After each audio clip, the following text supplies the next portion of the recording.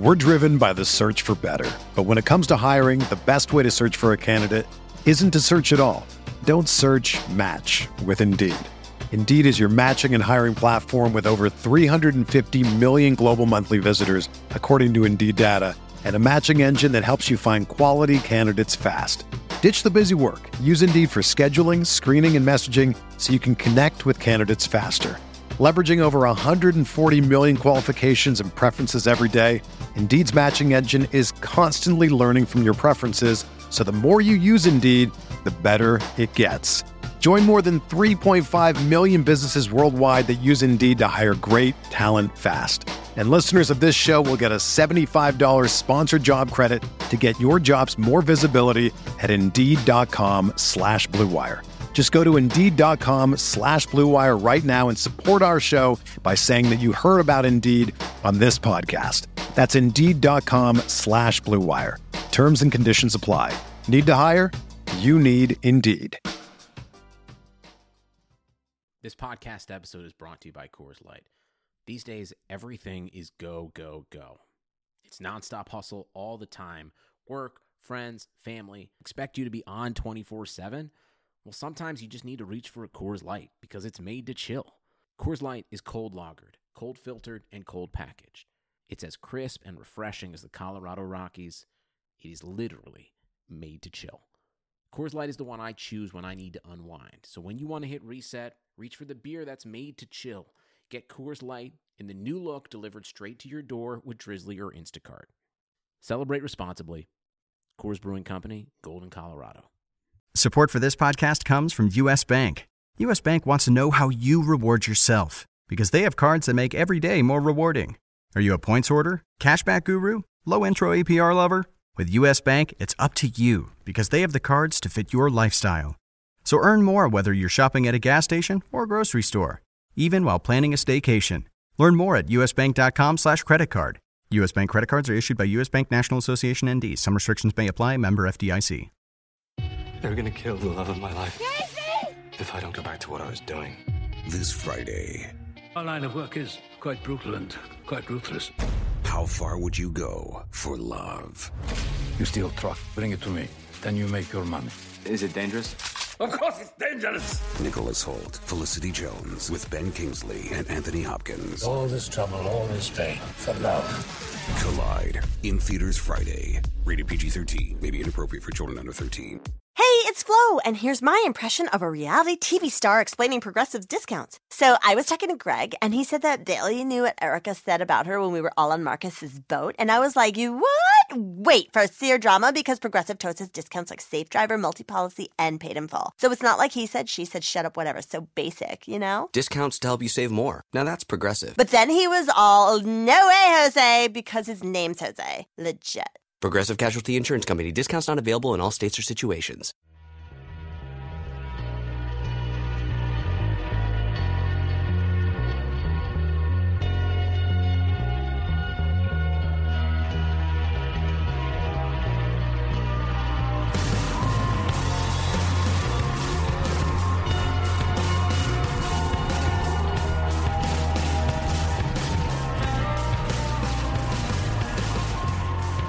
Welcome to the RotoWire Fantasy Football Podcast, brought to you by DraftKings.com, the leader in daily fantasy sports. Use the promo code RotoWire when you make your deposit for a free contest entry today. It is Wednesday, November 25th, 2015. It might be my little sister's birthday. I don't know. She's 20-ish years old enough to buy alcohol, but not old enough to rent a car. So you know it's close to her birthday? Yeah, I mean, Okay, it's within at least 2 days of her birthday in either direction, and she's either 22, 23, or 24. I'm not sure exactly which number it is, but I'll try to iron that out before tomorrow. That's a pretty big range. Yeah, it's a couple years. I mean, it's all the same. Yeah, I guess. Well, happy birthday to possibly, what is her name? Erica. Erica. Yeah, happy birthday. Maybe birthday to Erica. I'm sure she's listening. And we're not going to have an episode on Friday or Thursday anyway, so because of the holiday. So this is the happy birthday episode, regardless. So it is Thanksgiving Eve to those of you listening in one of the many countries celebrating around the world. Derek Van Riper here with Nick Whalen. Joey Pods, Mike Doria off today. We got pie rankings. We got game previews. We've got the Thanksgiving Day slate in particular to focus on. Some cool contests running over at DraftKings focusing on those 3 games. We'll try to get a few Millie Maker thoughts tucked in as well, because I know you guys are going to miss the Man Bear Puig on Friday of this week. I want to open with the pie rankings, though, and I put these up in the Thanksgiving Day cheat sheet on the site along with my beers to target for the holiday. For me, it's just apple pie at the top. Like, you can't miss on apple pie.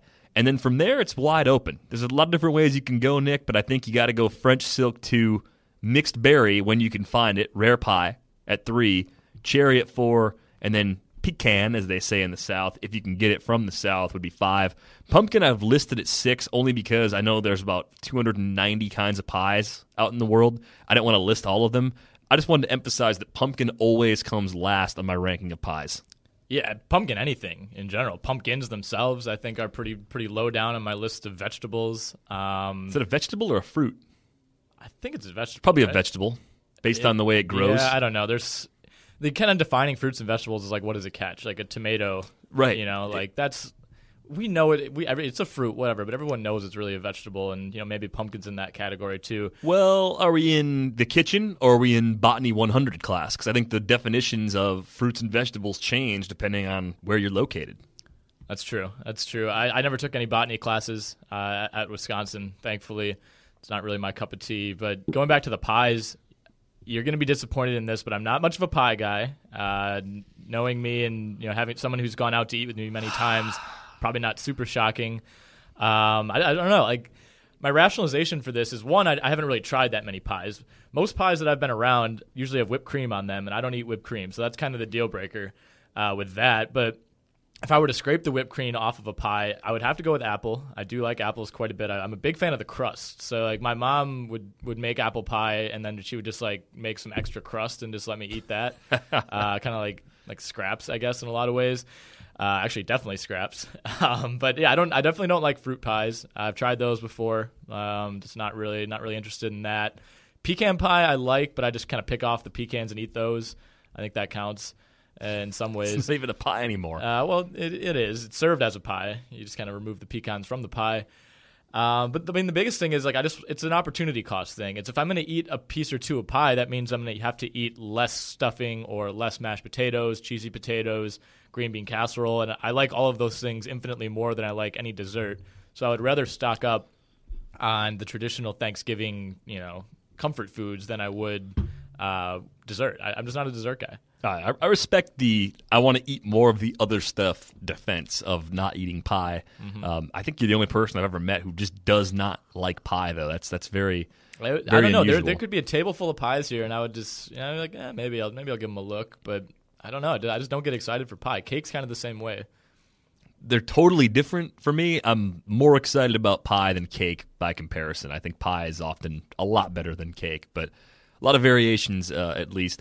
All right, pivoting away from the pie talk, I'm curious to know if Marshawn Lynch, 1, does he eat pie? Probably. Yeah. 2, how would he rank the pies? And 3, has he ever had a pie made for him that has Skittles inside of it? And I feel like that's also an affirmative. Like, he's undoubtedly at some point had Skittles inside of a pie. Right. I'm sure I could definitely see that happening in the Seattle area. Bakeries offering some sort of, Marshawn Lynch Beast Mode pie with Skittles in it. Beast Mode pie. I'm searching Skittles pie right now and getting some pretty weird results on Google Images. Nothing that looks very appetizing. There seems to be a lot of mixing of Skittles and chocolate, which is a huge, huge no-no. Yeah, no, you definitely don't want to do that. I Googled Beast Mode pie just now, and the first video result is a video on YouTube entitled Epic Apple Pie Smoothie from Beast Mode Jones. I want to watch that video. I want to meet Beast Mode Jones. I do too. It's 9.5 minutes long. We're going to try to get him on the pod at some point. Probably going to watch it when we're done recording, though, since we do have some holiday travel here coming up later today. Let's dive into these Thursday games. Actually, a pretty good 3-game slate in terms of quality. You got the Eagles going on the road to face the Lions. Really, for the Eagles, this is a way of salvaging their season. Things seem to be in complete disarray. I mean, ESPN is loving it right now. They can just plaster Chip Kelly's face on the screen and get a bunch of random quotes about how he's losing control of everything and he's not the genius that we thought he was and all that. And this is a guy that's gone 10-6 in his first 2 seasons as an NFL head coach. Nevertheless, Lions are 2.5-point favorites coming off that riveting win over the Raiders on Sunday. Over-under set at 45.5. The big question for me in this one is, are we convinced that Mark Sanchez will definitely start? Because Sam Bradford is questionable. It's not the concussion anymore, and he went through the protocol. He's fine. It's actually the left non-throwing shoulder. And I guess the sub-question there is, does it even matter who starts at quarterback for the Eagles at this point? Because that defense looks like the big issue right now. The defense is a big issue, but I think they would still rather have Bradford. I mean, like you said, it's almost a toss-up at this point, but they've played slightly better under Bradford, I guess. But like you said, the defense giving up, 42, 45, I think, to Tampa Bay this past week. That obviously can't happen, although one of those touchdowns did come on a pick six from Mark Sanchez. And it was interesting talking about this whole Chip Kelly situation. On my way to the office this afternoon, Russillo and Cannell were talking about it on ESPN Radio, and they kind of noted that this witch hunt that's going on with Chip Kelly, like you said, 10-6 his first two seasons, pretty good reviews overall through that process, and then comes the summer when the racism allegations come out. He kind of starts making more drastic moves personnel-wise, and basically what they said is the fact that he made those moves and the fact that he's kind of doing things his own way and challenging the status quo of the NFL. Even talking about things like practice schedules and the way they practice and all the meticulous kind of idiosyncrasies that comes with hiring Chip Kelly as your coach.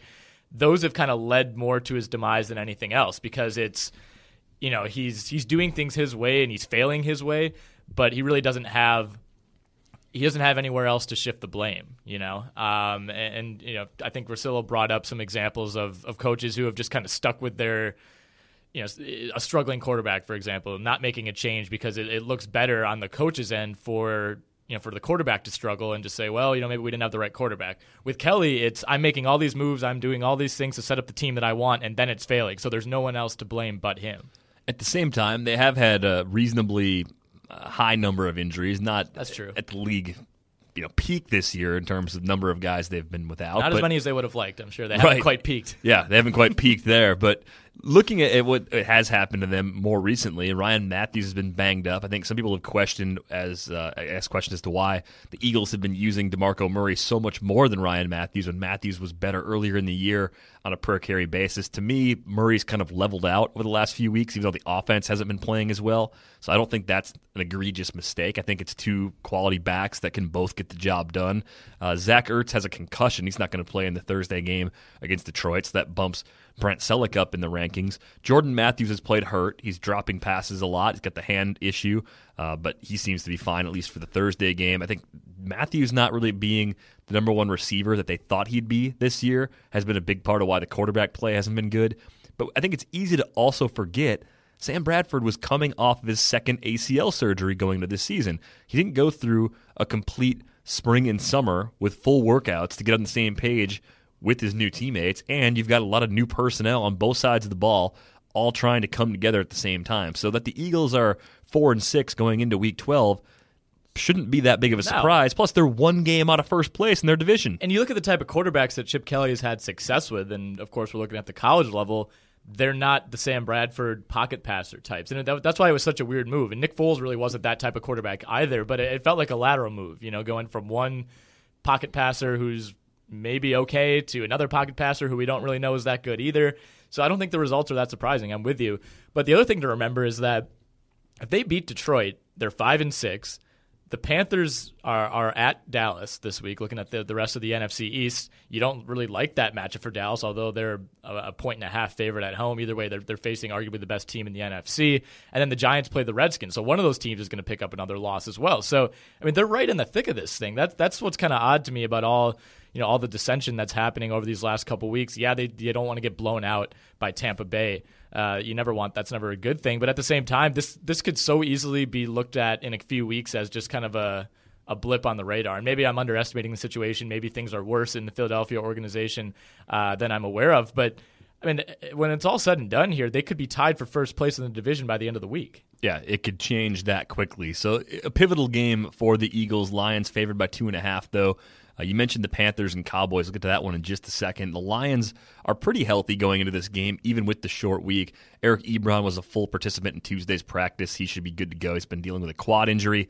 Kelvin Johnson was limited on Tuesday with that ankle injury, but even if he's limited again here today as we record, I don't think there's anything to worry about. It seems like he'll be ready to roll against a Philadelphia secondary that allowed Jameis Winston to throw 5 touchdown passes on Sunday. So I guess the big question when you look at this game, with the over-under sitting at 45.5, are you expecting the Lions offense to deliver a performance that maybe is in line with what we thought their offense might look like at the beginning of the year? It's been one of the big surprises for me as they've played some lower-scoring games.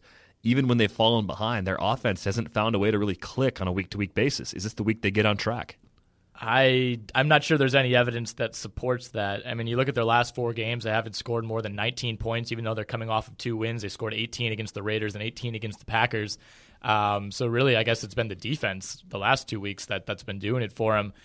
We've talked all year about the talent that's on this team. You know, they don't look like your typical 3-win team at this point in the season when you have 2 good receivers, some talented running backs, a fairly proven quarterback in Matthew Stafford. So I don't know if I think I'm past the point of expecting them to snap out of this at any point. I mean, it's week 12 at this point. I think it's a little late.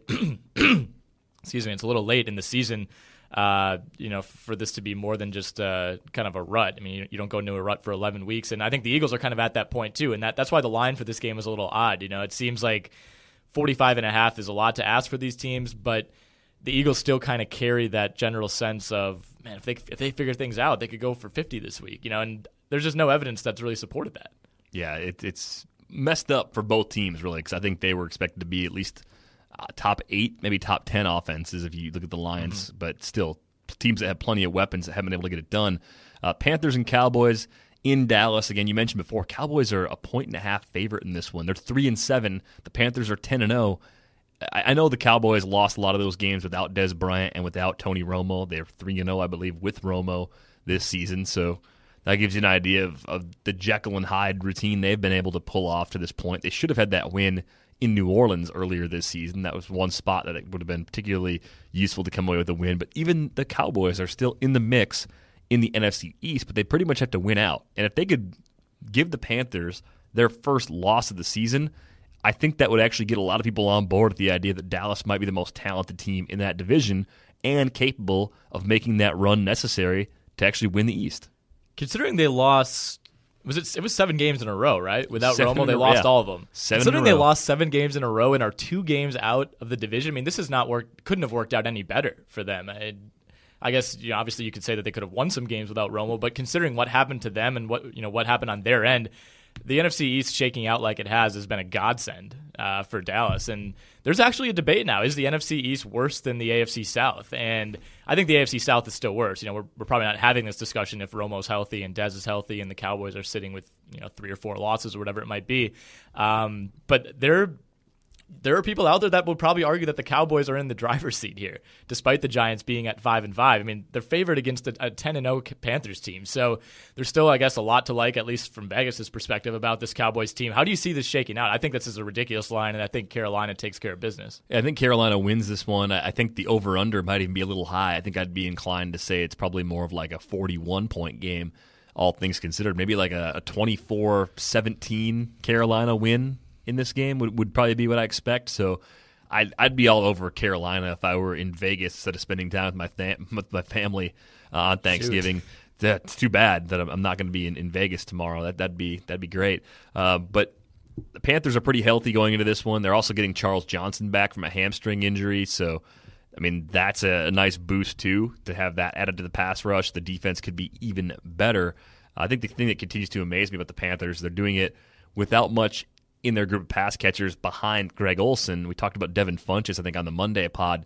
I like him quite a bit as a cheaper option if you're looking to fill that third receiver spot on DraftKings, if you're going to play in a Thursday-only draft with your family. That's good use of family time, by the way. Yeah, I saw that article you posted on the site, kind of a makeshift way to, if you're maybe having a couple drinks and you want to get some action going on these Thanksgiving games. Yeah, so you're basically going to have a tryptophan coma anyway, but you're going to probably be lounged out in front of the TV all day. Yep. And if you can get 4, maybe even 6 people at your gathering to get together before that Lions game starts, draft out your teams, You got something to be excited about all day. And you got something to talk about that isn't, I don't know, politics or something that just comes up every Thanksgiving. Every family has some topic that probably comes up. I think mine is going to be confronting my grandparents about their racist Facebook posts. Ooh, that's going to be... I think most people have that issue. I've talked to a lot of friends that seem to have racist grandparents, too.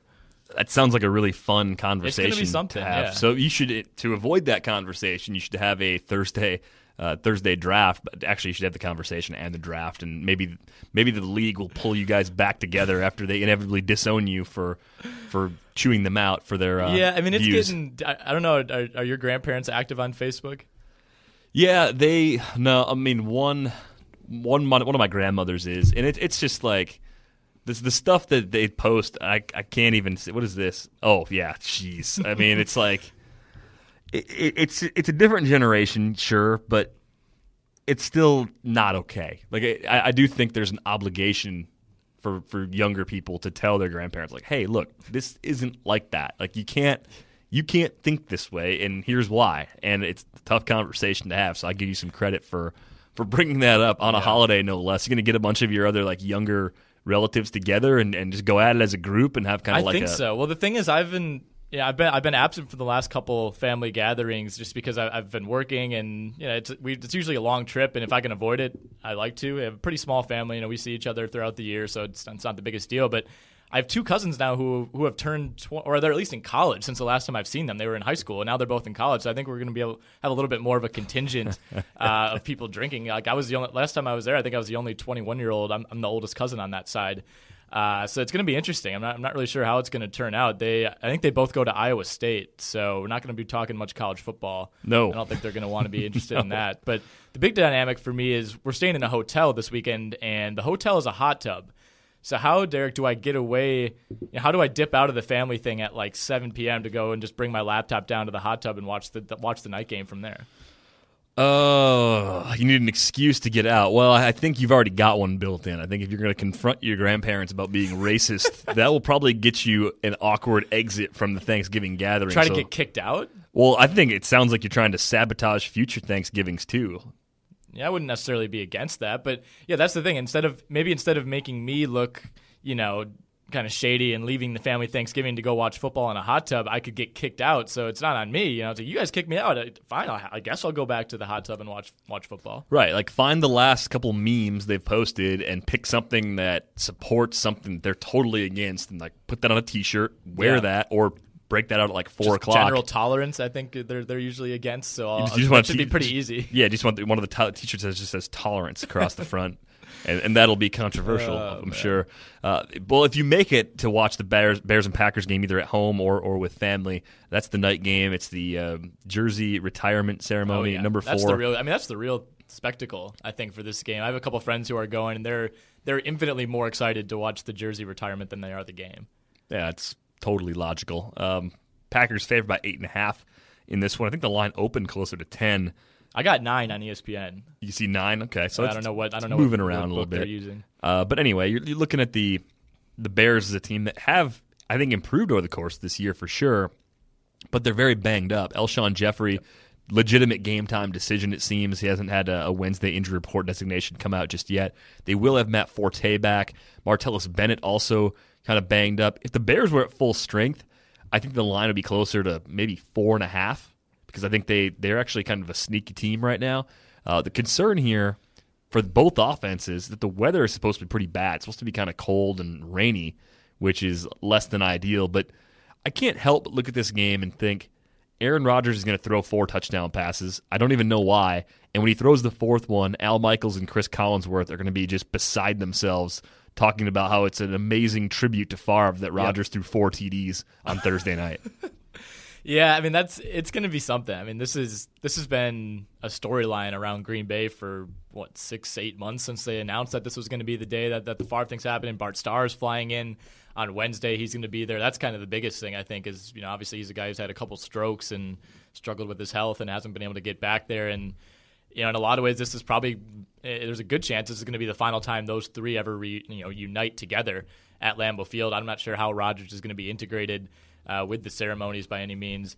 I know that I heard there was talk of trying to get Rodgers to come out at halftime for a photo, and that was just I think it was maybe more of a suggestion in the Green Bay paper. I highly doubt that's going to happen. I don't think he's going to leave the halftime huddle or with the discussion in the locker room to head out there for a quick photo op. But either way, it's going to be quite the sight. I mean, for me, that would be like Mark Brunell, Byron Leftwich, and Blake Bortles all getting together. They're probably all having Thanksgiving dinner together. Anyway, I feel like that's my mom's idea, to have Aaron Rodgers come out of the locker room at halftime for a photo. That's complete mom stuff on the holiday. Yeah, I remember reading the story, and the article even noted, like, this is very unlikely to happen. I mean, it would be cool, but why just do it after the game or before the game? Maybe they want the fanfare and the spectacle of it all happening, whatever it might be. And I'm sure they'll get their photos taken plenty of times during the day, but it's going to be a lot of fun. People are going to be legitimately crying at halftime of this game. Isn't that kind of crazy? I don't think I would cry at this type of thing, and I love sports as much as anyone. Never. There's no living player who could dead player. I'm thinking it depends on the player dies. Like, if there was a player Reggie White who died in a very tragic way, like, no, I mean, like, I'm not even talking like in like a painful way or a sad way, like cancer or anything like that. I'm trying to think like a Pat Tillman scenario. That'd be the only scenario I can think of. Is there a more patriotic item that you can wear than a Pat Tillman Cardinals jersey? I don't know if there is. Hopefully not. I hope people would choose that over like a Toby Keith belt buckle, but that's up there too. I mean, when we went to that Madison Mallards game over the summer, there's a Pat Tillman jersey there. You know, it's just, hey, what should I wear to the baseball game? Pat Tillman jersey. America, Pat Tillman. No, that's awesome. I mean, that's a great story. But that'd be the only type of situation where I think I would be like brought to tears by a player's number being retired. I don't know. If I was in the house when the Magic retired Tracy McGrady's number, maybe. Says the guy wearing a McGrady Raptors jersey as we record. Yep. Always a professional environment here. Speaking of photos and closing the book on awkward Thanksgiving stuff, maybe for the episode, I was told I need to have a black sweater and a red scarf for the family photo, and I don't own a black scarf or a red scarf or a black sweater. That'd be horrible if you owned a black scarf and a red sweater. It'd be great if I had the opposite, thought she said the opposite, brought the opposite, and was then given credit for ruining the family's Thanksgiving and Christmas, because the Christmas card will obviously be taken care of then.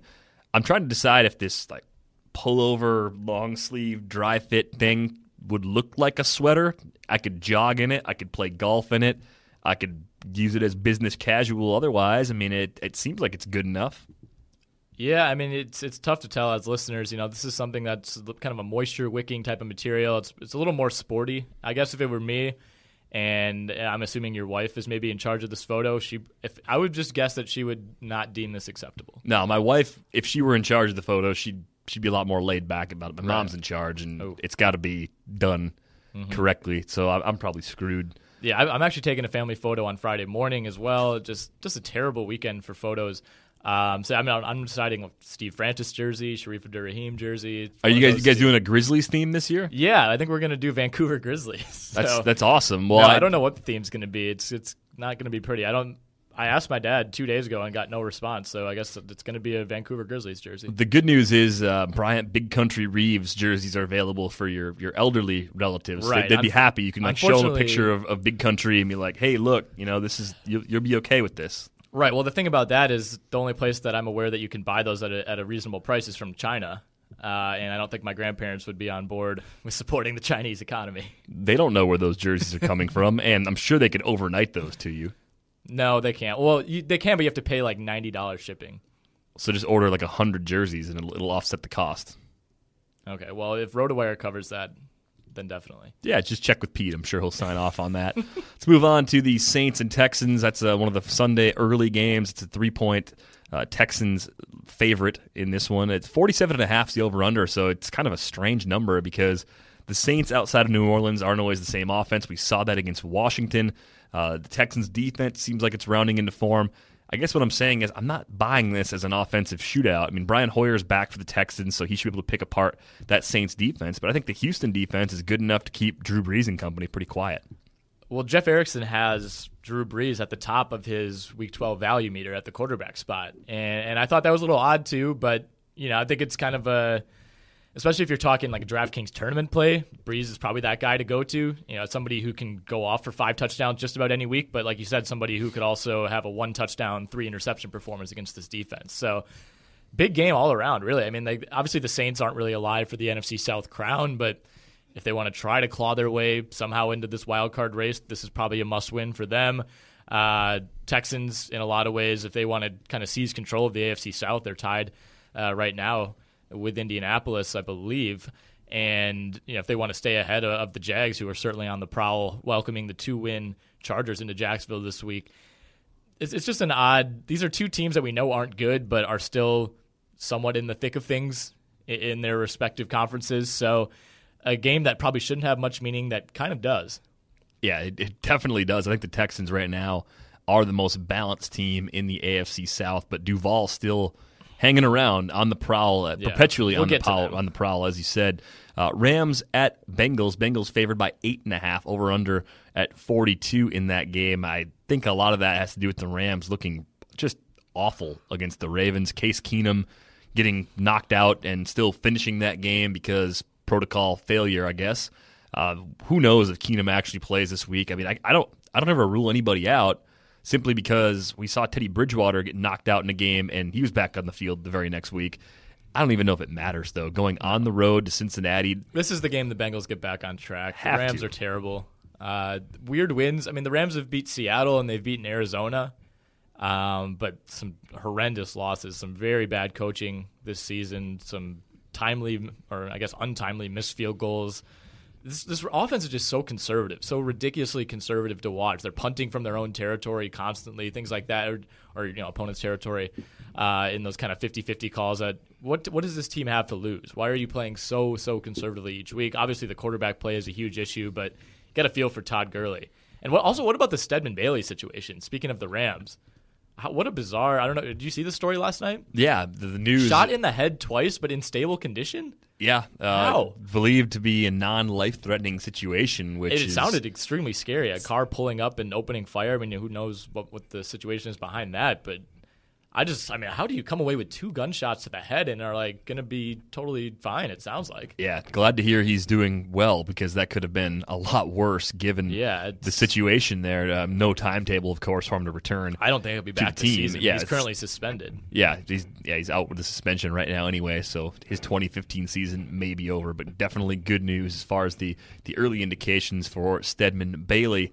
Vikings on the road in Atlanta. The Falcons only favored by 1, and I know it's kind of strange because at home, Atlanta tends to be so strong. They had that loss to Tampa Bay a few weeks ago, which at the time looked really bad, but as we've seen since then, the Bucs might be kind of legit. That might not be that bad of a loss when we look back at the 2015 season as a whole. Vikings coming off that loss to Green Bay.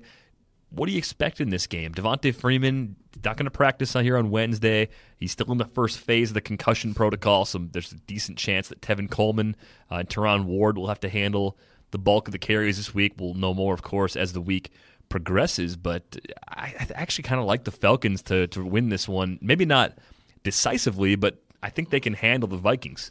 I don't know. I'm done trusting the Falcons, which means they'll probably win this week. But, I mean, you lose at San Francisco to Blaine Gabbert. I think that was kind of the tipping point for me to start questioning if Matt Ryan is really that good. You don't lose that game if you're a good quarterback in this league. 3 picks last week against Indianapolis. Matt Hasselbeck outdueling him. I mean, they've lost to Jameis, Gabbert, and Hasselbeck in consecutive weeks, kind of losing their grasp on that first wild card spot. Obviously with Carolina kind of running away with the division right now. So, excuse me. This is a tough matchup. I think when you're looking for a game, they desperately need a rebound right now. I mean, obviously coming off of 3 straight bad losses. This Vikings team, I think, looking for a rebound of their own after a big letdown, I think, against Green Bay. That was kind of their game, at home, coming in finally maybe trying to assert their dominance over a Packers team that's dominated them, for the better part of the last couple decades. Obviously, they lose big there. So I like the Vikings to get back on track more than I like Atlanta here. I think they're kind of in free fall now. And like I said, that loss to the 49ers kind of sewed things up for me. And you don't lose to that team and recover. Other than that Devonta Freeman injury, both these teams seem to be pretty healthy for Week 12. We'll see if anything pops up over the next couple of days, but mostly full strength, it looks like, for the Vikings and Falcons. Fantasy football just got a whole lot more interesting in Week 12. DraftKings will be hosting yet another Millionaire Maker event with $1 million going to first place and a total of $5 million up for grabs.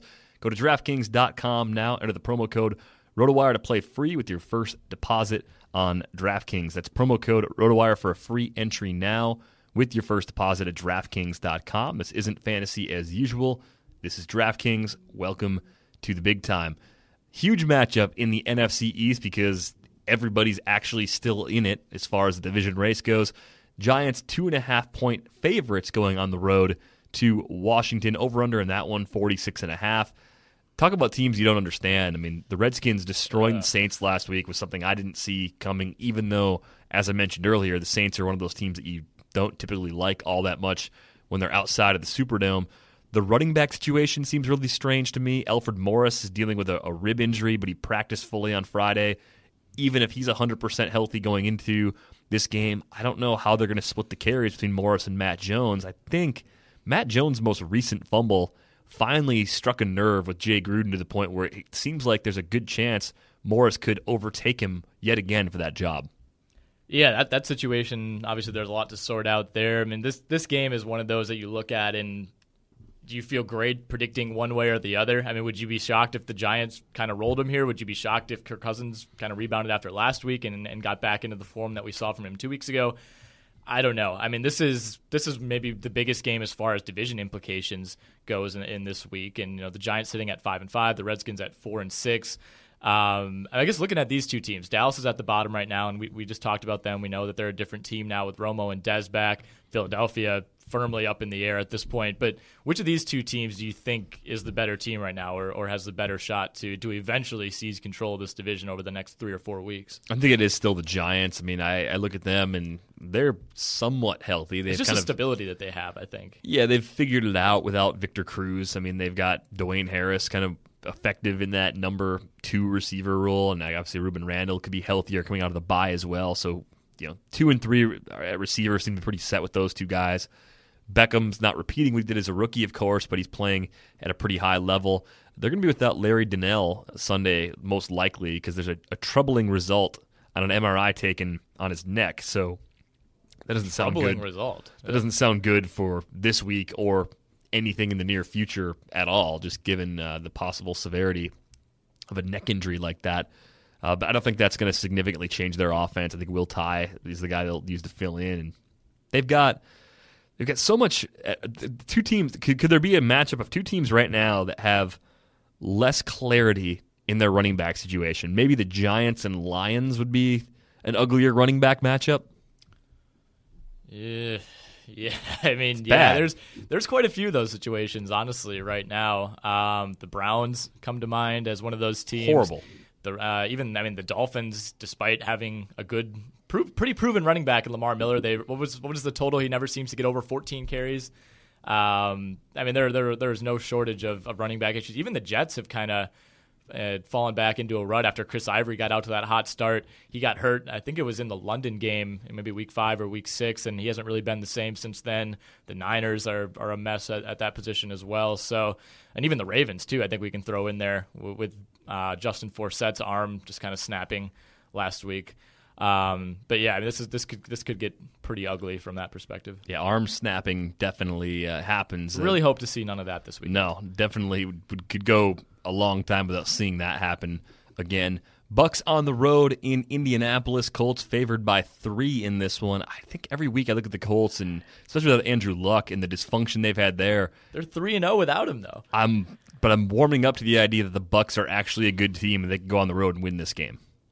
I would like to think that. Yeah, I think Jameis has been extremely underrated this season. I think we talked about this on the Monday pod. He got off to that rough start, and obviously people are a little bit predisposed to not liking Jameis Winston, so I think his mistakes are a little bit more under the microscope than a guy like Marcus Mariota's. But, quietly before last week, that 5-touchdown performance, quietly before that, he's been really good. And this team's 5-5, and I think they're one game behind Atlanta. Looking at it from that perspective, do you think they can catch the Falcons, especially if the Falcons slip up this week against Minnesota? I think they will, and the Buccaneers are able to beat the Colts on the road. They're both sitting at 6-5 at that point. I think they can push the Falcons for a wild card spot, but I think the loser of the Packers and Vikings we talked about Monday, that's one of the wild cards. No one from the East gets one. Nope. The West could be. It's to me, it's like Seahawks, Falcons, Bucks. Like those are the three teams. I think if I had to go with it, what are the Seahawks right now? 5-5. They're 5-5. Yeah. They're clearly they're one of those teams that, record regardless, you still look at them as a step above a team like the Falcons or the Buccaneers. So, schedule dependent maybe more than anything in this situation, but I think I would go with Seattle if you're picking from those three. I want to see if Frank Gore is actually healthy enough to play. He didn't practice on Wednesday with a knee injury, and it's a rare rest day for Gore. So we'll see. If this turns into something more serious. If it does, I think Ahmad Bradshaw obviously picks up a ton of extra value in the short term. A lot of running backs available on the waiver wire this week. It's kind of a rare to see that many options open up as late as week 12. Bills on the road facing off against the Chiefs. Chiefs favored by 6, over-under in that one, only 41.5. You look at the Bills coming off a disappointing loss to the Patriots, if only because they had plenty of chances to actually win that game on Monday night.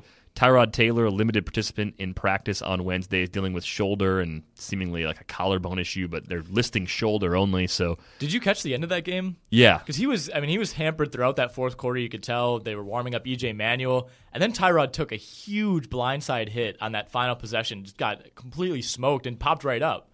Like I thought I was thinking oh my god, this season might be over. The way he was kind of feeling out that shoulder. So yeah, I guess that hit alone kind of showed me maybe it's just more discomfort than anything else. You take a hit like that, you'd like to think, or not like to think, I guess, but you would think that would probably knock him out of the game at that point when it looked like he might be coming out anyway. But I guess I'm again, we've been over this. I'm not a doctor. You're not a doctor? I would think more positively about Tyrod's situation right now at this point in the week, but it's still early. If Tracy McGrady opened up a medical school, would you go attend? Like the McGrady School of Medicine? Would you apply immediately? I really don't know if that's going to happen, but yeah, I think so. I think if he opened up a school of anything, really. Yeah, right. I could see you getting on board with that. Maybe I think he needs to work on the school of tailoring. Really? Have you seen the photo that's gone around from he used to go on NBA TV every now and then and just wore these suits that were way too big, huge. Yeah, pants were so baggy they were covering his shoes. Basically the equivalent of Jinko jeans, but in a suit. Was he buying off the rack for suits and not getting anything hemmed? I don't know. I think he's kind of a '90s guy at heart, so I think he's kind of hanging on to the baggier trends of the past. So I'll show you a quick picture here. Things are a lot more fitted now when it comes to clothes, and they were wow. Well, this was all resurfaced because he went back. He was on NBA TV last week and had a tailored suit, so people remembered. Whoa, Trace McGrady finally got a tailor. I just wonder if last minute they said, hey, we'd like to have you on. He's like, oh, okay, sure, I'll come on. And he went to put on a suit, and it was from a few years ago and didn't fit. Had to go buy one, didn't have time to get it fixed, and then that parachute pants. Right. So Google Tracy McGrady suit, and you'll see what we're talking about if you're interested in that. And I imagine all of you will be. Sure you are. On the Chiefs side of this Bills-Chiefs matchup, Charcandrick West has that hamstring injury. He did not practice on Wednesday, so Spencer Ware, of some interest at least on the waiver wire. We'll see what happens with West over the next couple of days. Chiefs otherwise pretty healthy for the most part at the skill positions. I know you're going to watch this game really closely on Sunday. The Raiders going on the road to Tennessee. Raiders favored by 1.5. Over-under's only 44. After that game against Detroit last week, I just don't know what to make of Oakland anymore. It's completely flipped my world upside down. I was just getting on board with the idea that they were becoming an above-average offense, and now I don't know what they are. They're a fun team, too. It was kind of Derek Carr. I think he was a fun quarterback to watch. I think he's a guy that you want to root for. They come off that loss to the Steelers, and it was Big Ben played well in that game, and it was a high-scoring affair, and they ended up losing, but it was kind of a statement game for Oakland that we can hang with these kind of teams. We've kind of arrived, and I think a lot of people kind of treated it almost as a win for Oakland in a lot of ways. But since then, things have really kind of gone in the tank. They lose to Minnesota. Obviously, they lose last week to Detroit, and just like that, the Raiders of old are back. Yeah, the Raiders of old rearing their ugly heads yet again. Health-wise, they seem to be okay at this point. Now, Tennessee, they're another team. They're kind of better than they were with Joe Philbin, or not Joe Philbin, I should say Ken Wisenhunt, both miserable coaches. I'm curious to see what they do with David Cobb because Antonio Andrews continues to flash some semblance of being useful, but I don't think they even really believe in that. I think Cobb, once he gets fully up to speed in the offense, could be the guy going down the stretch. If you miss out on the running back bonanza on the waiver wire this week, he might be one to pick up on the cheap before he starts getting that increased role. Do you think this is going to be David Cobb's job next year? Or the way this Titans team is trending, I mean, they're going to get a top 5 pick most likely. Do you think, probably don't target the running back position there, but maybe in the second round you start to look at that again? I mean, Bishop Sankey is kind of flamed out already. Marcus Mariota obviously in need of some weapons. I mean, if we're looking ahead for Tennessee, are they going to try to add skill positions, you think? I think they could use almost everything. They can. I mean, I think the running back issue is a mess right now. I mean, you have guys like Cobb and Sankey that you have investments in, and yet it's Antonio Andrews. Cobb was only a 5th-round pick, though. He was just part of a deep class of running backs. That's true. So at least their investment in him isn't as much as it was in Sankey. I think Sankey's running out of time. But I think they'd be likely to bring in maybe a veteran to have compete with David Cobb or to work in tandem with him, and that'd be a more likely outcome. I don't think they'd use an early draft pick on a running back, though, this year. I think they'd be pretty patient as far as looking down. Yeah, they're going to be too high up unless you'd maybe trade back, and that's all speculation at this point. But, yeah, they're a bit of a mess, and I continue to feel good about my Titans fewer than 6 wins bet in Vegas. Yeah, how many weeks away are you from locking that in? Like 3? Well, they get one more against the Jags, so that's a loss. That'll put them at strong. What are they at right now? I'm sorry, I don't have the standings page pulled up. Here we go. So they're at 2-8. 2-8. So basically, they need to go 4-2 over these next 6. I don't think that's happening. Well, you push at 6, right? 6 is the number. So you took the under on 6. I took the under on. Or was it 5.5? It was 5.5. Okay, so if they get to 6, you do lose. Right. I think they'll go. Raiders this week. That's a loss. Jags lost. At Jets. At Patriots. They'll lose those 2. Yeah. So even if they ran the table, they did to run the table against the Raiders, Jags, Texans, and Colts. Yep. And you've got like $10,000 on this. I think I bet 20 to win like 47 or something like that. So not a lot. Hey, well, that's still a good bet, and that's like a case and a half of hams. So yeah, exactly. That's multiple cases of hams. Chargers at Jags. Jags favored by 4 in this one. Who'd have thought going into the year that San Diego would be a 4-point underdog going into Duval? I know. I'm still scared about this one. I mean, I generally don't like the Jags when they're going against a superior quarterback. The games they tend to win. They beat the Jets earlier this year, or excuse me, they didn't beat the Jets. They beat the Bills. They've beaten Baltimore. Teams like that have kind of some middling to struggling quarterbacks at the time, and good quarterbacks tend to pick apart this defense a little bit better, even if they're devoid of weapons like Phillip Rivers is, and even if Antonio Gates is threatening to beat up Phillip Rivers on the sideline like what happened last week. So in my mind, hopefully more of that happens. Hopefully more dissension amongst the Chargers ranks. But yeah, this line, Jacksonville by 4, I don't know if I love that. I would almost be tempted to pick San Diego in this one. I think the Jags are due for a loss. They're kind of playing with house money right now with 2 straight wins. Well, a little surprised that the Gates-Rivers relationship fell into that. That's just after the game they both downplayed it, and we're both competitive. We're both we're upset about the struggles, whatever. But I mean, you could see Gates' mouth like, I'm gonna blank you up on the sideline. I don't know if you've seen the video. Like it was something awesome. Practice reports here early on. It looks like Malcolm Floyd is actually on the field for Wednesday's practice. We'll see if he's able to do enough to get on the field this weekend. Otherwise, the Chargers seem to be reasonably healthy. They just can't run block. So Melvin Gordon has been a disappointment. Danny Woodhead has struggled in recent weeks a little bit, although overall he's been a huge source of value this year. Jags seem to be pretty healthy. Any concern about Allen Hurns with that abdominal injury? I mean, he had a pretty disappointing game against Tennessee. Yeah, he did. Well, the thing with him is he's been a touchdown guy more than anything. Not putting up huge yardage totals, but he was kind of bailing fantasy owners out with those 7 straight touchdowns in 7 straight games. But it was kind of an odd appearance on the injury report with him. He's been listed with, I think it was a hamstring/knee issue pretty much every week, and it was kind of one of those. He's listed, but he's going to play. And, yeah, he shows up with an abdominal injury this week. But then Coach Gus Bradley says, oh, yeah, we knew about this injury before the game. He visited with a specialist. That was all planned before the game or something. So he knowingly had this abdominal injury, played through it, and then still met with a specialist. But Bradley said it didn't get any worse. So I guess again, not a doctor. Dr. Gus Bradley. Yeah, well, Dr. Whalen here. I would say I'm not too concerned about it. The Jags didn't seem too concerned about it, but that said, he's probably still not going to be completely 100%. Yeah, I think that's pretty reasonable. Kind of glazed over this when we were talking about the Titans, by the way. A couple injuries that may shake things up in terms of targets and carries. Dexter McCluster is expected to miss 2 to 3 weeks after suffering a knee injury in that game. Killing my on RotoWire Thursday. team. It's huge for you in one of the staff It seriously leagues. is. I had to go out and pick up, I don't even know who. I think I picked up Niall Davis. It's a deep league. Niall Davis isn't going to play. But he was like the only other option, I think. Kendall Wright is also expected to return for Sunday's game, so target distribution should be altered accordingly.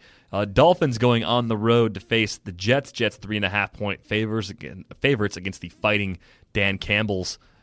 What do you think here? I mean, Darrelle Revis apparently wasn't feeling any better Monday after having a concussion Sunday, so we'll see where he's at in the protocol over the course of the week. Ryan Fitzpatrick still starting at quarterback for the Jets. No changes there, according to Todd Bowles. The Dolphins seem reasonably healthy right now, but they're kind of in that New York Giants folder of teams that I'm not really sure of what they are week to week. Yeah, absolutely. I think the Giants are probably the pristine example of that right now, and who knows? Both of these teams are so much up in the air. The Jets kind of look like one of those teams that we're thinking, maybe they could challenge the Patriots, not for the division, but at least give them a run for their money, and maybe we'll see that later this season. But yeah, falling back to 5-5, some kind of puzzling losses. A team that seemed to be responding pretty well to the switch over to Todd Bowles earlier in the year. There were reports now this week that he was pretty fired up in the locker room following that loss to the Texans on Sunday, trying to light a fire under this team.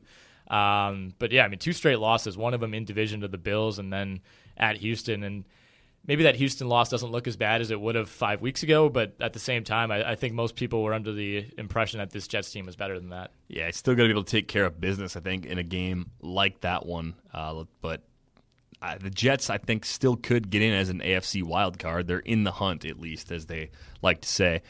Cards, 10.5-point favorites on the road at San Francisco. I mean, the difference a year or two makes is astonishing. Talk about a franchise that's just been down in the dumps all of a sudden after being almost a perennial Super Bowl contender throughout most of Jim Harbaugh's time in San Francisco.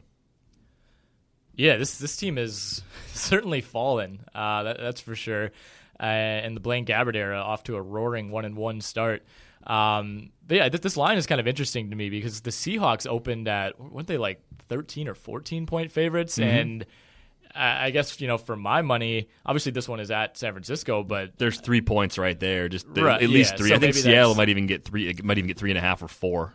Right, but I think the Cardinals are like a noticeably better team than Seattle. So I thought this line could have easily been 13 or 14, even though they're on the road. Yeah, I'm kind of with you there. I think Arizona's pretty healthy right now as a team. We'll see if any of the receivers miss time during practice later in the week. Again, rotowire.com/pod and get a free 10-day trial. Keep tabs on all the latest injury info. The Niners seem like they'll be without Carlos Hyde again. He's not going to practice on Wednesday. Hasn't really been able to do anything. He's dealing with a stress fracture in his foot.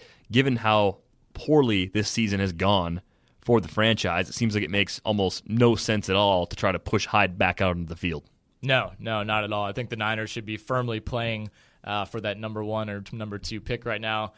The problem with that is, we talked a little bit about this draft. There's not a prize or even 2 prizes like there were last year with Jameis or Winston. Or Jameis or Mariota.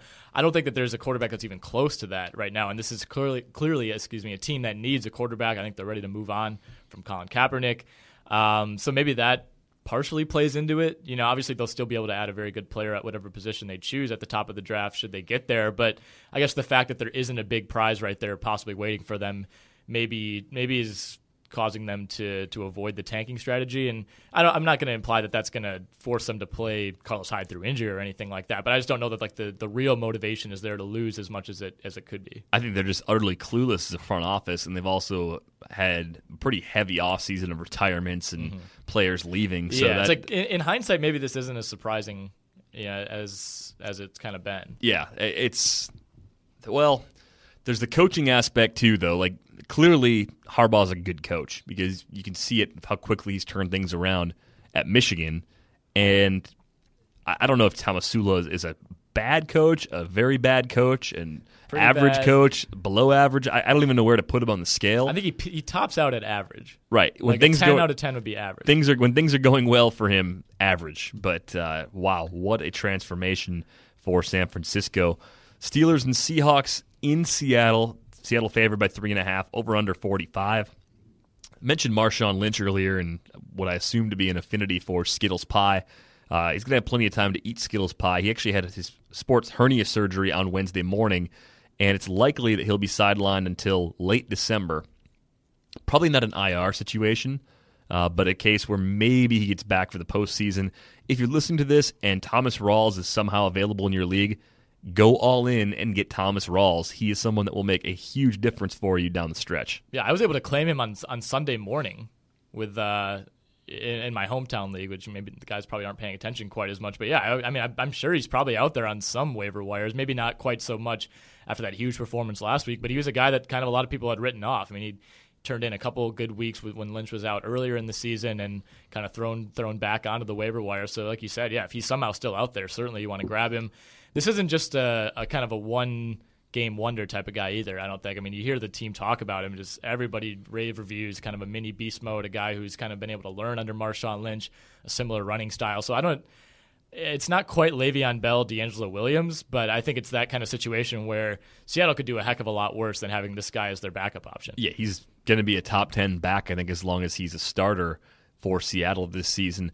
Pittsburgh, in this matchup, you'd think initially that you don't necessarily want to load up on their skill position guys. If you're playing on DraftKings, you wouldn't want to use Roethlisberger or D'Angelo Williams or Antonio Brown because the Seattle defense is pretty tough. But an over-under of 45 is right in line with most of the other games this week. And I think coming off a week of rest, especially, a healthier version of Roethlisberger can only be good for this offense. And we've also seen Seattle struggle to cover tight ends. I have to wonder if, as a GPP option, if Heath Miller might be worth consideration or as a deep streaming option even in season-long leagues.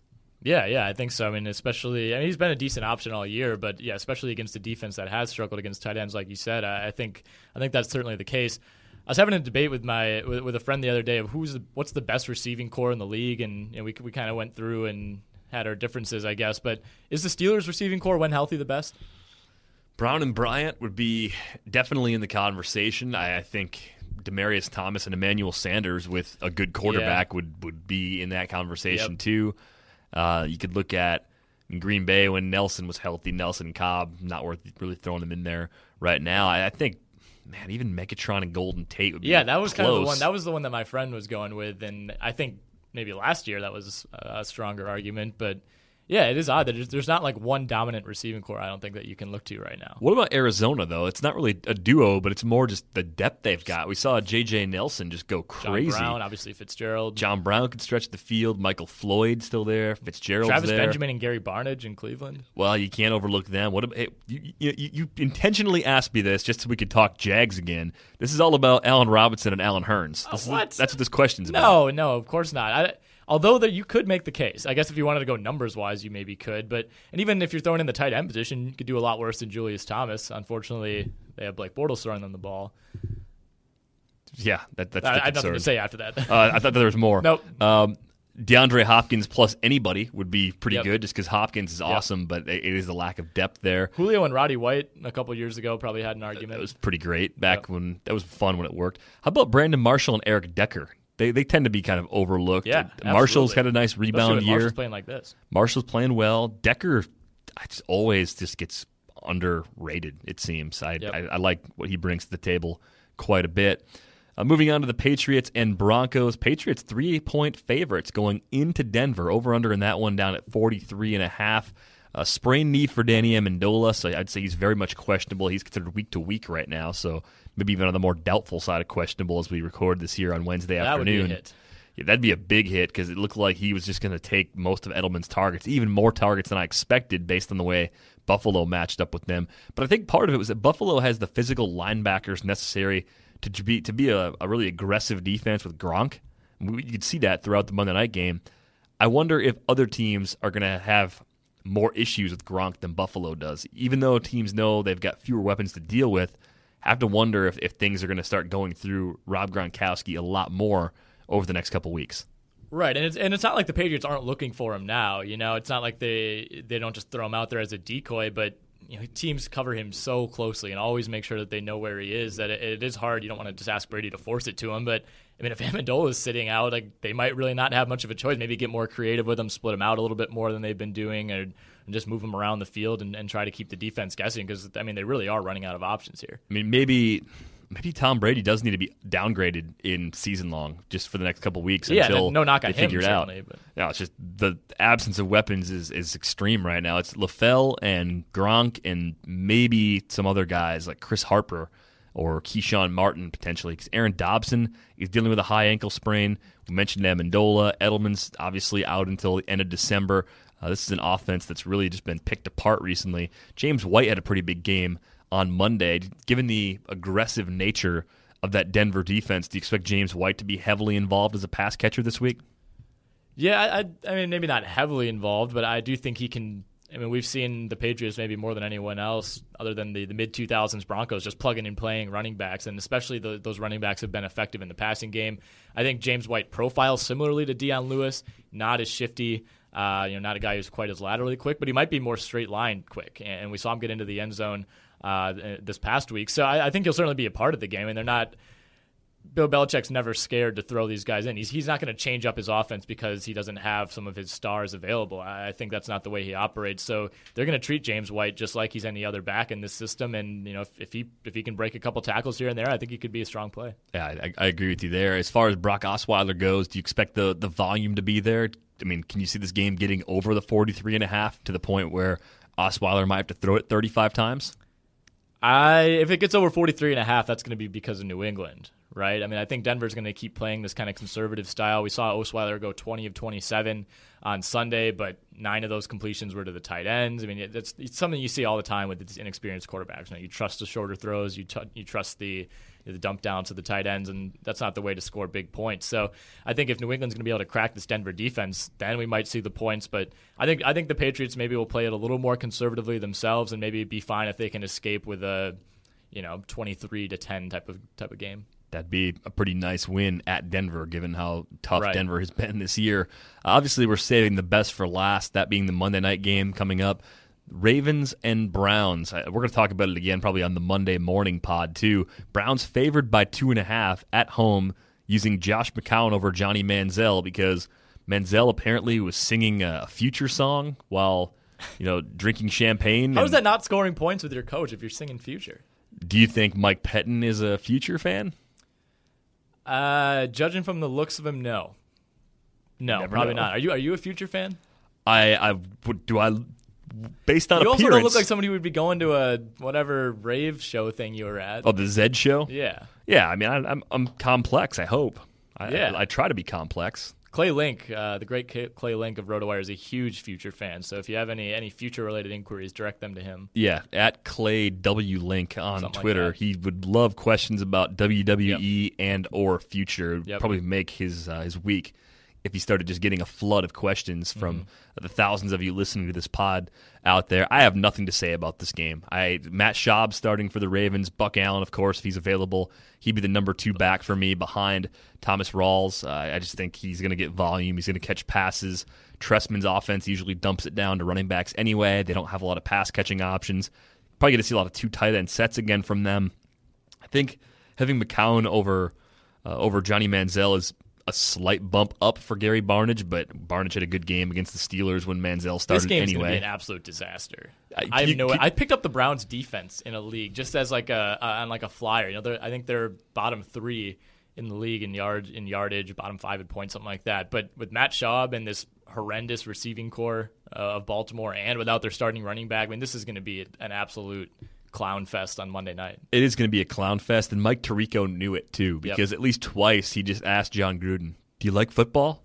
And John responded like, "I love football, Mike." And tell you what. And then he just goes, "Well, we're going to Cleveland next week." Yeah, this is one you wish they could flex. I mean, come on. Even at the beginning of the season, did this seem like it would be a big game? Some of them you could see, that there's been some underwhelming matchups and, teams have disappointed, whatever it might be. But this is one that, what do you do in NFL? Well, you look at the Eagles, Packers, Panthers, and Cowboys all being in the Thursday slate. I think that's got something to do with slate, though. Choosing, kind of picking apart the options. Patriots-Broncos, if that's on, for the Sunday night game, the Steelers-Seahawks game should be the Monday night game. That'd be the one I'd want to see most. I think Steelers-Seahawks is one I'm looking forward to watching a lot. Vikings at Falcons is going to be a lot of fun. Even Buccaneers-Colts. I mean, there are, even though some of the matchups on paper are underwhelming, there are a lot of games with implications this week. So even if they're not going to be the prettiest games, Bills-Chiefs is one of those. There's going to be things at stake. Yeah, the only really stupid game on the schedule is the Cards-Niners, and the Cards need to win games for home field advantage implications. This is a nightmare week for Pick'em. Yeah, I found that out last night. I went through, and I'm putting like 10 points on the Jets beating the Dolphins, games like that. You just don't really have a choice this week. That sounds like a great situation to have to deal with. No. It's going to be a bloodbath. So I'm looking at this Thursday slate because there are some contests on DraftKings that are focused only on Thursdays. The best part about the optimizer is it takes the responsibility out of it. If you do poorly, you can blame the optimizer. You don't have to blame yourself. Right, blame the page for giving you the wrong lineup. Right. So it does recommend Stafford at 5,800, which again, I think you look at the pricing on quarterbacks. You're going to pay 7,400 if you want Aaron Rodgers. So you're saving $1,600 there. Gets you DeMarco Murray with Jonathan Stewart, Lacey as another flex option, and Bryant, Megatron, Tate, Olsen, and the Dallas defense, which I'm not crazy about the Dallas defense, but at 2,100, you're saving some money there, so that opens up that extra offense. Yeah, absolutely. And if you're just going to play that Thursday slate, there are quite a few options. And do you think that's going to be a pretty popular game this week? It sold out last year on DraftKings. I tried really? getting into one of the tournaments. I think it was the $10 or $20 tournament, and it was selling out an hour before the games kicked off. I didn't even get a spot. So interesting. Definitely would recommend doing that Wednesday night as opposed to Thursday morning if you definitely want to get in on it. If you do build around Aaron Rodgers, though, you can have quality players. I mean, this slate has enough depth where there's a lot of different ways you can tackle it. Some years there's games that offensively are going to be such tire fires on the Thursday slate that you have to stay away from them completely. And then with that, you're kind of building the same lineups as everybody else. I don't feel like that's a problem this year. No, not necessarily. I think there are quite a few options, especially if Alshon Jeffrey gets ruled in. That could be certainly an interesting play at the receiver position. That is maybe the spot that you're going to have to take a few risks, though. Like, whether Jeffrey's in or not, like, which of these Packers receivers do you trust anymore? I don't know.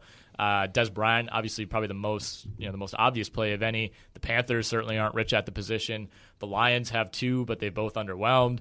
Eagles, we just talked about Jordan Matthews, looked like a number one receiver for about a week and a half, and ever since then, not so much. So I think that's where the money's going to be made and lost. I think this week is what receivers you're able to kind of guess in a lot of ways, I guess, which are going to be the most productive, even in a productive offense like Green Bay. Yeah, finding that optimal combination, I think, for the Thursday slate will be the challenging part. But I think the running backs and the pricing, it all balances out. You can almost go with any combination of quarterback and running back and still find three receivers that you feel okay about. As far as the entire Week 12 slate, running the optimizer for that, just to get a look at some names that might jump out as possible sources of value. Drew Brees does come up as the default quarterback at 7,300. LaShawn McCoy is only 5,300. He's looked really good over the last few weeks, and I think part of the appeal there is that you may have low ownership simply because going up against that Chiefs defense, there's going to be some fear. The Chiefs defense looks like a top 5 unit overall. I think McCoy at 5,300 is a very nice underpriced option. Yeah, absolutely. I think he's kind of back after strong start to the year, and then was banged up for a couple of weeks, kind of slid away from a lot of people's minds. But yeah, he's certainly back. And this Buffalo offense, if Tyrod Taylor's healthy, has been underratedly productive and tough to trust on a week-to-week basis. But like you said, at that price, I think probably low ownership. That's certainly a strong play. What do you think about your guy T.J. Yeldon, 4,800 going up against San Diego, and that's a San Diego defense that was porous against Spencer Ware last week?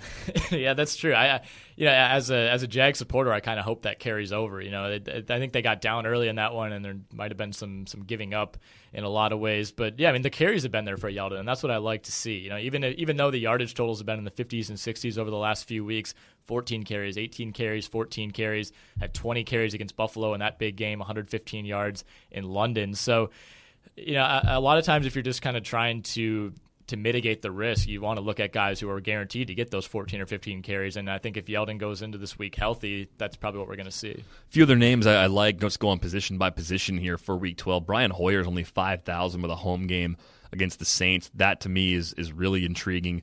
I think I'd be more inclined to build around him, at least in a GPP, just to free up money at the other positions. The running back spot, Todd Gurley's $7,500. He's still the most expensive back on there. I don't think I'm paying for him right now, simply because I don't trust the quarterback play. I think he'll get his 24 to 28 carries and probably get you close to 100 yards. I don't know if you're going to get much of a profit on him at that price. Thomas Rawls, though, is the must play on DraftKings this week. He's $4,500 price, obviously not reflecting that new role just yet.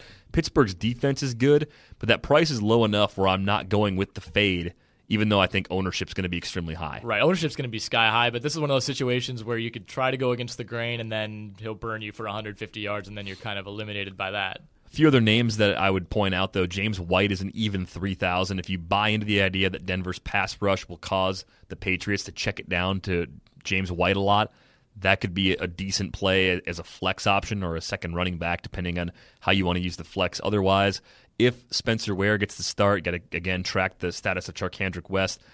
Spencer Ware is only $3,800. I think that's a pretty nice play. I mentioned Yeldon before at $4,800. Buck Allen's only $4,600. I mean, we've talked about the Browns off and on throughout the year as a very bad run defense. I think this is a great spot for Allen to make that start. Doug Martin's only $5,800, coming off a huge game last week, getting the Colts on the road. It should be a close game, plenty of points on both sides. I think he's interesting. The only concern there, ownership rate likely to be pretty high, especially with all the attention he'll get coming off the 200-plus yard game against the Eagles. And then Sean Drone, who's getting a lot of volume right now for San Francisco. The only concern you have there is if Arizona gets up big and the Niners have to abandon the run, Drone's carries could go down. He's only $3,800 this week.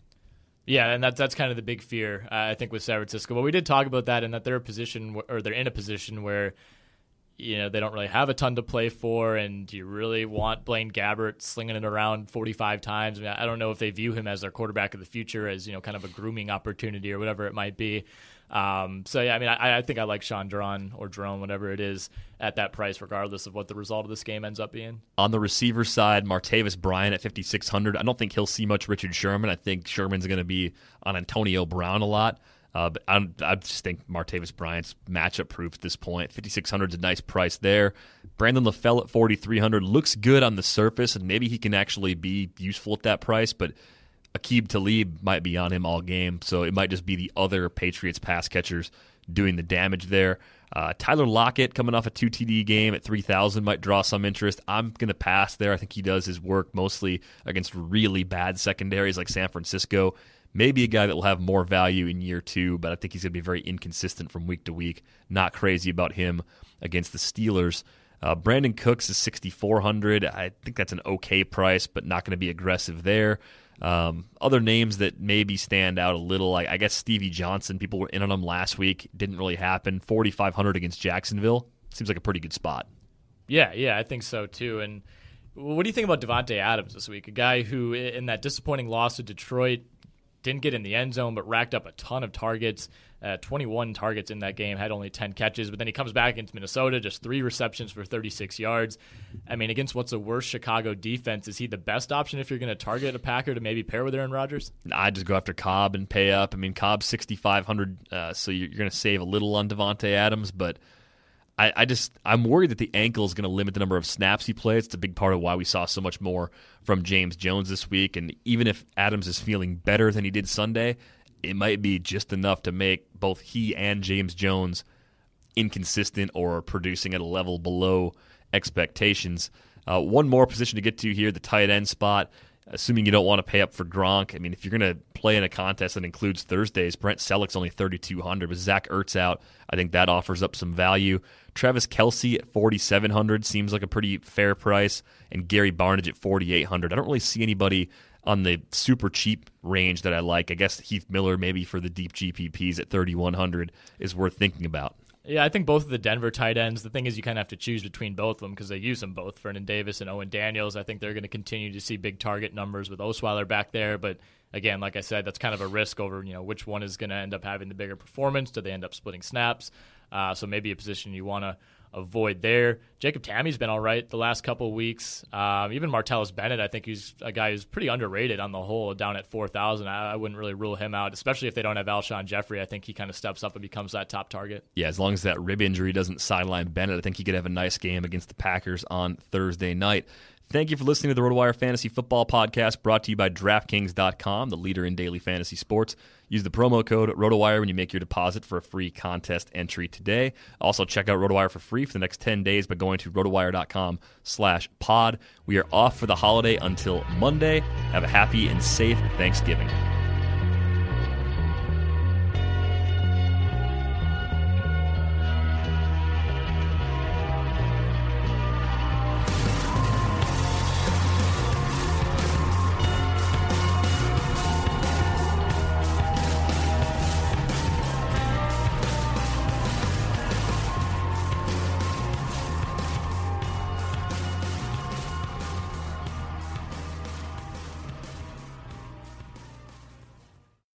Napa know-how. The Napa guy knows not to judge a man by his car's multicolored paint job or absence of modern gadgetry.